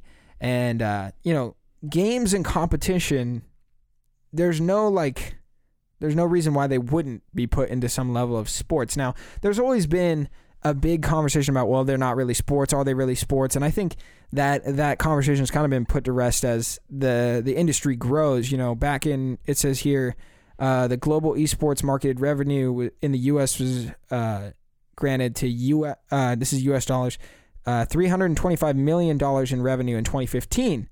And just in 2016, it was expected to make around $493 million, which is an over $100 million increase. So this market is growing rapidly, and you can just see from the Twitch streaming culture and things like that esports is becoming bigger and bigger. And as I was sitting down with Bob to talk about what we want to talk about today, I knew that we were going to probably get caught up into talking about what was important in our past, in our childhood and whatnot, and growing up together in high school. That stuff is fun and all, but we also spend so much time playing games and talking about games.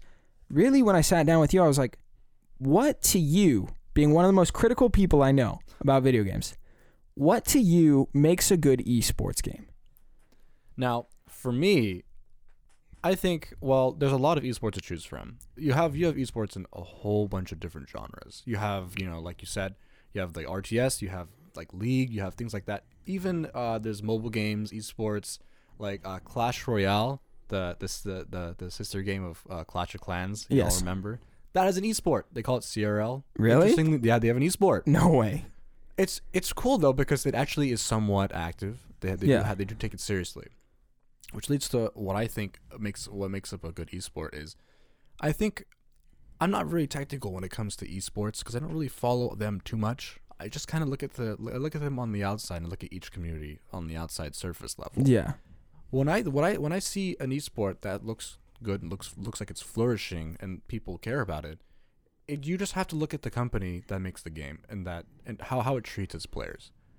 When you see a game that alienates its player base and only caters to people who are in the pro level, it creates a divide between the casual everyday player who watches esports and then tries to go play their games, and the guy who's playing and streaming for a living.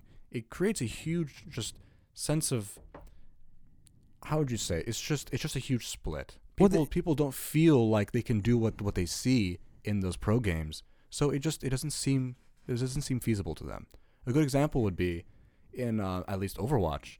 If you look at Overwatch right now, I think the overwhelming composition, the team composition in Overwatch right now is, they call it GOATs. Right.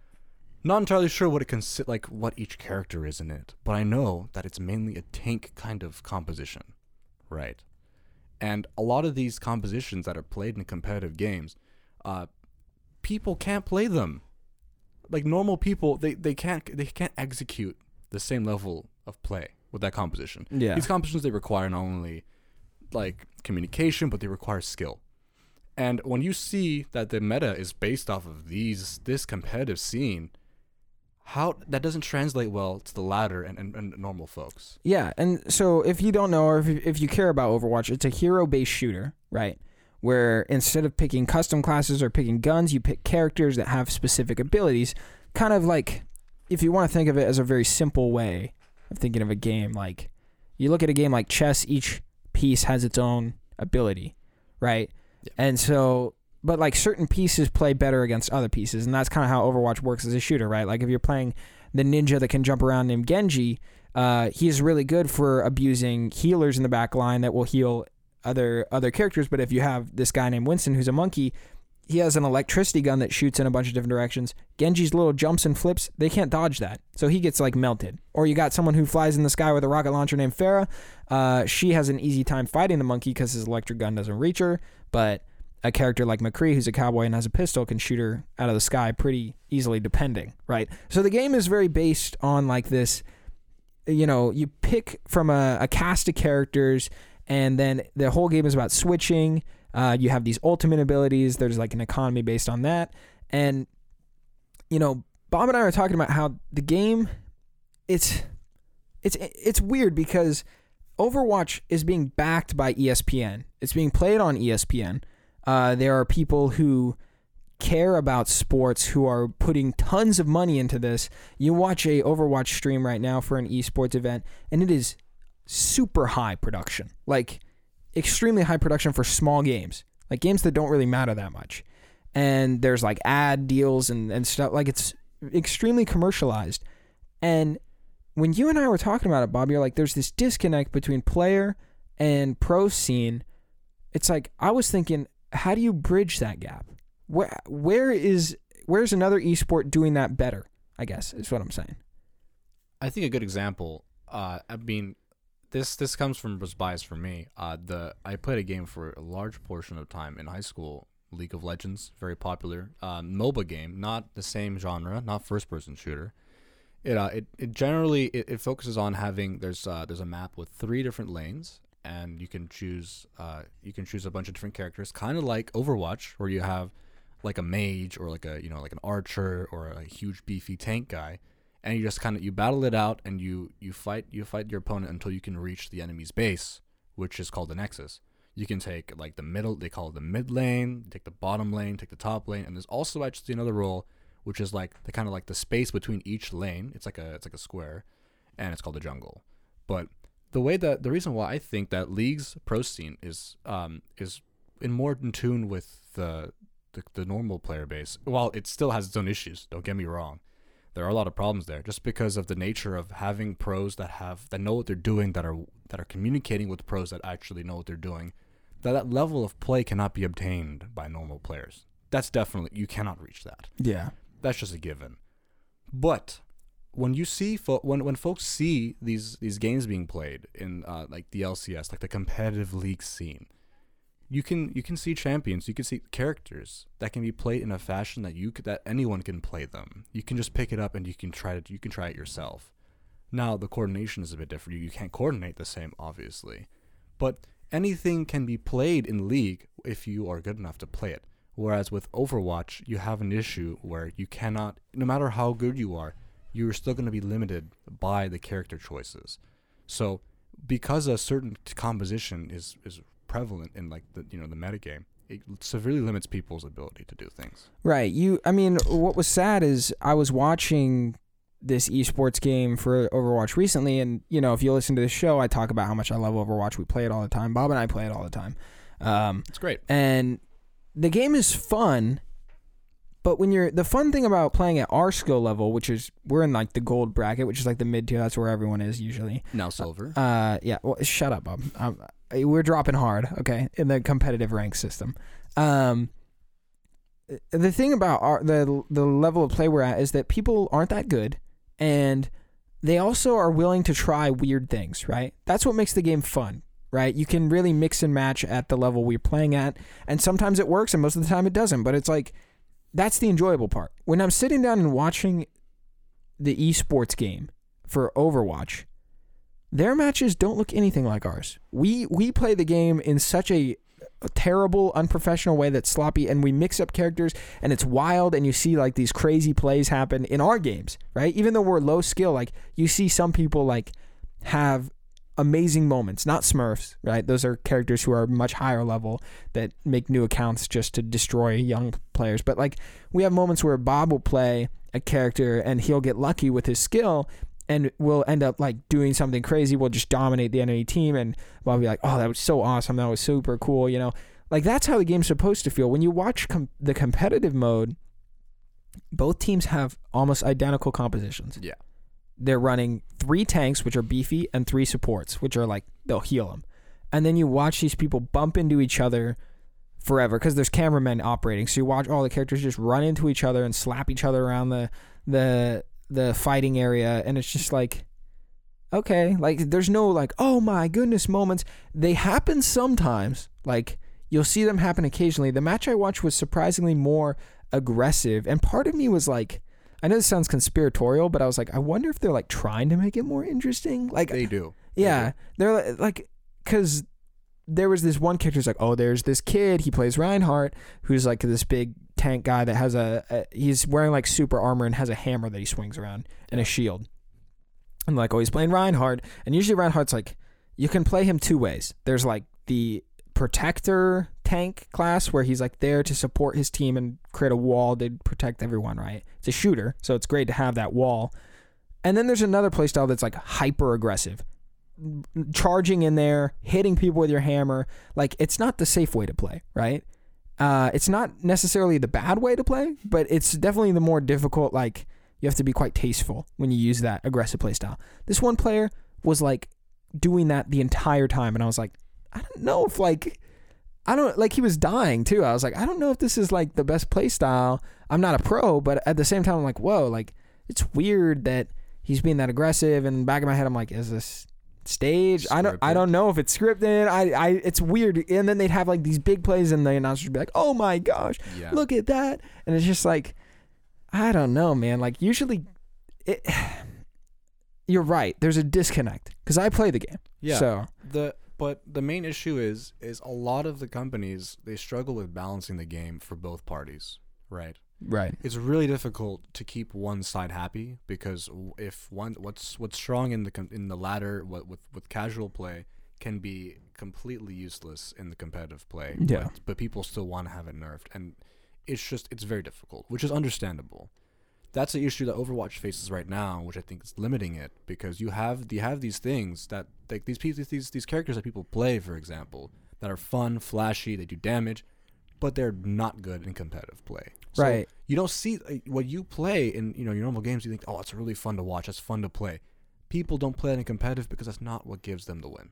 Yeah. That's what it comes down to. You're talking about how Overwatch is a shooter, and I know a while back we had an episode about first-person shooters and how they mix the fluid motion of a platformer with a precision-based like skill shooting thing. That's what makes those first person shooters competitive, right? We talked about this idea, Cameron and I, on an episode like four episodes ago or something like that. And what sucks about Overwatch's competitive scene is they've implemented something called crowd control. Can you kind of explain what that is, Bob? Oh yeah. So crowd control is a term that's been, I'm not entirely sure the origin of it aside from the MOBA scene, because that's where a lot of my gaming competitively, you could say, came from. Crowd control is kind of like it's an ability to hold down a character and stop them from doing an action. Right. So it could be like in a form of a stun where you can't move your character, a silence where you can't do anything, or you can't do any actions, things like that. Just whatever that makes you that moves you around or just enables you from having control of your character. An issue that the Overwatch has had recently is they're a first-person shooter game. The first-person shooters are not really games that have had exposure to crowd control. When you're playing Call of Duty, not much really, like you can't really nothing really traps you in place, do they? Yeah. I mean, we're talking about first-person shooters. How, like in the episode before, we talked about how they're a platformer and like a skill thing. Yeah. So it's odd to have a game that removes Mobility. the platformer mobility that you're so used to being connected to, right? Yeah. If you think the game is from the perspective of first person, right?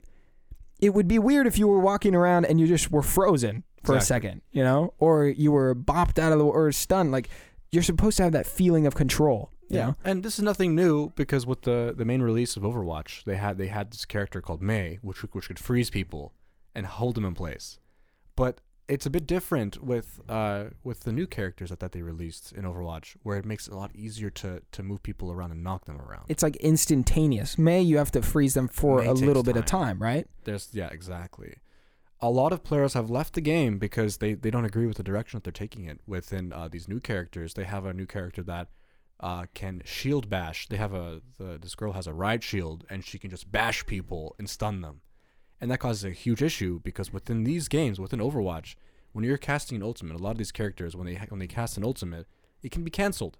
You can cancel it with crowd control. Crowd control, like, for example, say you have a character that has an ultimate that has a channel time, it lasts 5 seconds. Yeah. You cast it, and you're like, oh, this is going to be great. I'm going to use my ultimate. I'm going to do a lot of stuff with it. And unfortunately, they click one button, and you can't do anything anymore. You're useless. Yeah. That's a huge issue that Overwatch has right now. And that's, I think, why a lot of people left the game, because it used to be a game where you weren't countered the counters weren't as big of an issue. You were able to play what you wanted to play and you'd be okay. But now you play a character and you'd have to switch immediately because, oh, they're playing that one character. You can't do this. And people want to play a specific character. Yeah. You don't want to just keep switching to something you don't want to play, and that's where it creates a huge issue. I think, we've talked about implementing a ban system similar to League of Legends. And just if you're an audio listener, Bob and I don't play a lot of esports outside of League and Overwatch. Those are the two that we play primarily. I have a lot of friends who play Smash Bros. I love the new Smash 5, but I don't know anything about the meta. We could talk Wave Dash, whatever. I don't know either. Like we don't know much about that stuff. Like, well, I'll watch anything occasionally. CS:GO, Smash Bros. I don't watch League because League doesn't make sense to me. But that's true. No, it doesn't make sense to me, man. I don't understand what's happening there either. Hasagi. Yes, so, exactly. But yeah, like, I apologize if you came to hear something else. Like, we're gonna kind of compare the two because you think, Bob, that League of Legends esports is in a healthier position. So it's a good idea to compare and contrast the two to see what's going right and wrong. It's actually, it's, in my opinion, it's much healthier. There was one of the casters for League a couple years ago. He switched actually to Overwatch's pro scene. Yeah. And I was watching a video of his a couple days ago, and he was talking about how he wants to change to Overwatch's queue system, where because in Overwatch you can have 6 players. Yeah. And he wants when League first started out, you could play whatever you wanted. Like, people would just have like 2 people top lane, people would have 2 people bottom lane, and you'd have like 1 person mid lane. Yeah. And basically what that just means is just people did whatever they want, and it just kind of created some wild just variation. It was strange. But over time, as League's pro scene developed, people started people started seeing, oh wait, there's a certain way to play this game that's more efficient. So it ended up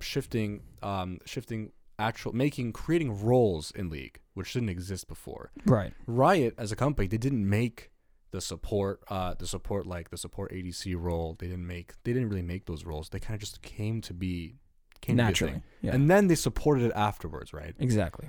Issue with Overwatch is it's a game that doesn't really have that capability, because when you have hero switching, you have things like that, it's a different kind of game. FPS just functions differently. Yeah.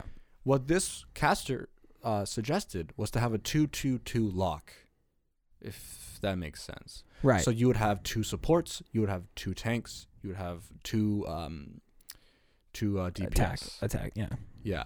So he suggests that you have a lock, so you can only have 2 of each, because in Overwatch you can have 4 DPS, like 4 attackers and like 1 healer, and it just creates some imbalance.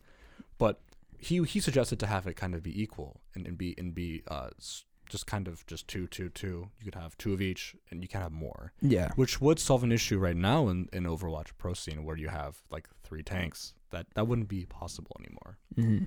It could solve issues like that. Each esport functions on a different level. There's different things because of how the way the game works. There's different things that kind of just make it bad, make it good, and things like that. But also a huge thing, definitely, is the game development, the path that they take. Some decisions, I think, that Blizzard made, they could have definitely avoided some of the bad PR they've gotten recently. Yeah, it seems that a lot of the community based around Overwatch right now feels neglected and as if the game is just going downhill and dead. Now, Bob and I actually took 6 to 8 months off from playing Overwatch, probably. And we've played it since day one, since the game came out. Yeah, roughly. And we took like 2 or 3 seasons off because we were playing Fortnite and we were doing other games. And as we returned, it was fun, but honestly, like, it's been probably 4 months since getting back into it or something. It's been getting pretty stale. Yeah, it's just like the game is so close to good. You talking about that 2-2-2 system bothers me because I always love the idea of like being able to mix it up, flexibility, having like that crazy like wildness. But I see what he's saying. What bothers me is it's like, well, if everybody's playing tank and healer, then just decrease the ability of tank and healer. See, the issue with that is it's a little bit more complex on the game balance side. Yeah. It's hard to affect, especially in a game with Overwatch where you can switch and you can just switch at free will and just change to something. The balance of those characters really matter, because if you could just switch to something OP and all of a sudden the game's over, it will be ridiculous. A huge reason why I think 2-2-2 is actually a good idea is because it enables people it forces people to pick an attack character in metas that only have tank characters. Yeah. Right? So you can't just have, we're just gonna pick a bunch of tanks and just heal them and just slap you guys to death. That doesn't make sense. You would have in the pro scene where, say you like a specific attack character, Genji for example. If you have a person who wants to watch the competitive scene and wants to see Genji, you will never see Genji right now. That won't happen. Yeah. It just doesn't exist. But if you saw a 2-2-2 system where they're forced to pick offensive characters, the likelihood of seeing Genji is very high because they're forced to pick those characters. Whether or not, I mean, that does take away some flexibility and some creativity to the matchups, but I think I don't think it.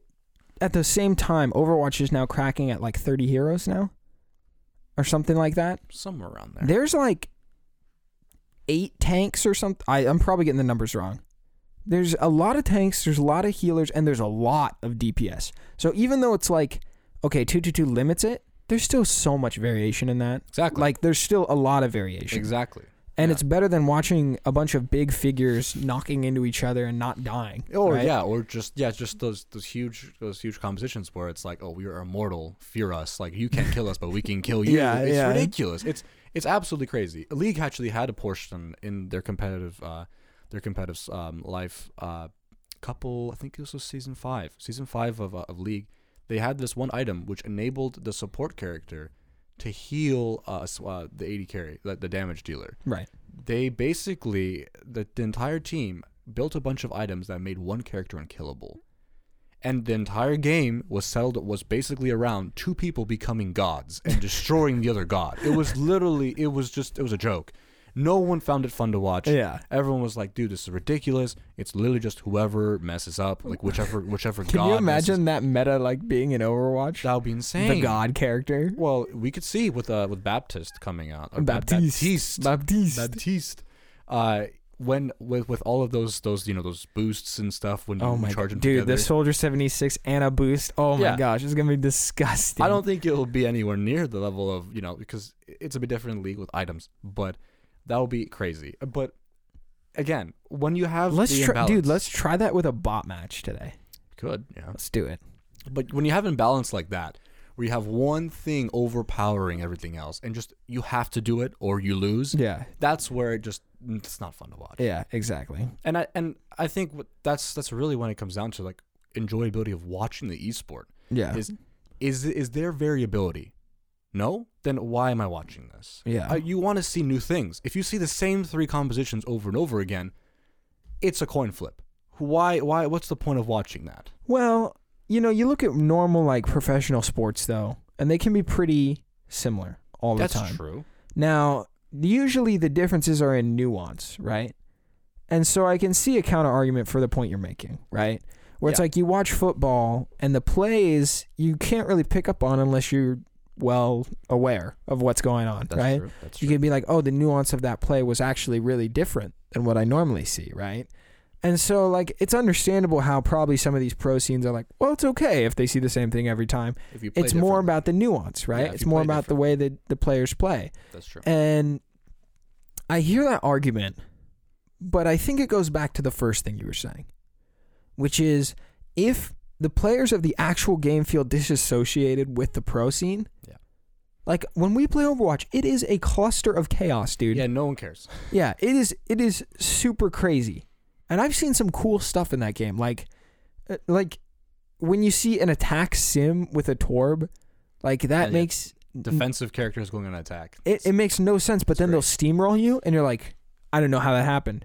I've never seen anything like that, It's like, why can't we see cool strategies like that? Because it's just not viable in the meta, Yeah, right? you don't. That's also something I noticed a couple years ago when I was looking at some of the COD like esports, right? Right. Call of Duty esports, a lot of camping. Yeah. You have a lot of very slow gameplay, which is understandable. Whenever something's on the line, it makes sense to want to do the best things, to be as cautious as possible. Yeah. And I think that's a huge thing that people have to deal with, at least in the esport, in the esport scene, is how do you make something enjoyable to watch when people are trying their hardest to win, and because they're trying their hardest to win, they have to play as carefully as possible. Yeah. Because no one wants to watch someone play super carefully. That's really boring. Yeah. Because that's not how people play. People play, they pick up a game, they start doing crazy things. Yeah. That's fun. The wildness of it is fun. You're not playing a video game to play, life simulator where you're going to a job and you're coming back. You're not like GTA, let's be honest, GTA 5. That is a job. That's a second job. Yeah. Like you want to buy some shark cards, you better pay up. Sorry, that was a bit random, but games are supposed to be fun and wild, and when you see things like very slow, very cautious, it makes sense, but they definitely need to try to shake that up in some kind of way, Yeah. which it's beyond me. Each game is different. In League, the way that they did it recently is they just changed a lot of the items and they made it more efficient for damage items to be built. So because of that, more damage dealing characters were played in competitive.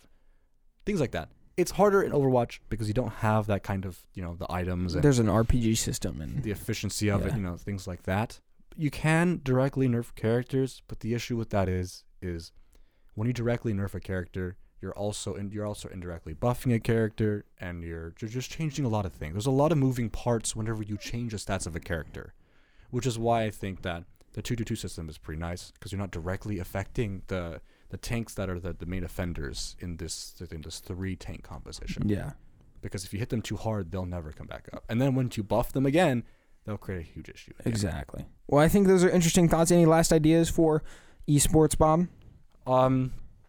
I think esport. A lot of people they don't really see esports very seriously right now. And while it makes sense, I think there's still, like you said, there's a lot of room for growth in the future. Yeah. A lot of people, especially with Twitch, facilitating these new upcoming streamers, like trying to be competitive and things like that. You look at, of course, the famous Ninja. People, the role model of a whole bunch of new Fortnite kids. Yeah, right. People have seen these streamers, and they've been influenced to try to be competitive and try to be the best that they can at the games, which creates a much larger audience that esports has ever had before. Right. So it's definitely something to keep on the lookout for the future. But whether or not the games that we see right now are going to still exist down the line, we'll see. It's going to be constantly evolving. But when you look at games like StarCraft, for example, that have been going on for over a decade, years, StarCraft has been alive for a long time. Yeah. It just shows that esports is definitely here to stay, and it should be an interesting thing to see how that evolves. Because in Korea, it's really huge. In the United States, it has room to grow. Yeah. Because in the United States, people currently only really care about the actual sports. But in Korea, over there, they treat esports as their actual sports. They have huge stadiums where they go look at these huge events, like league events. They fill up like these football stadiums with these league events. It's a huge thing.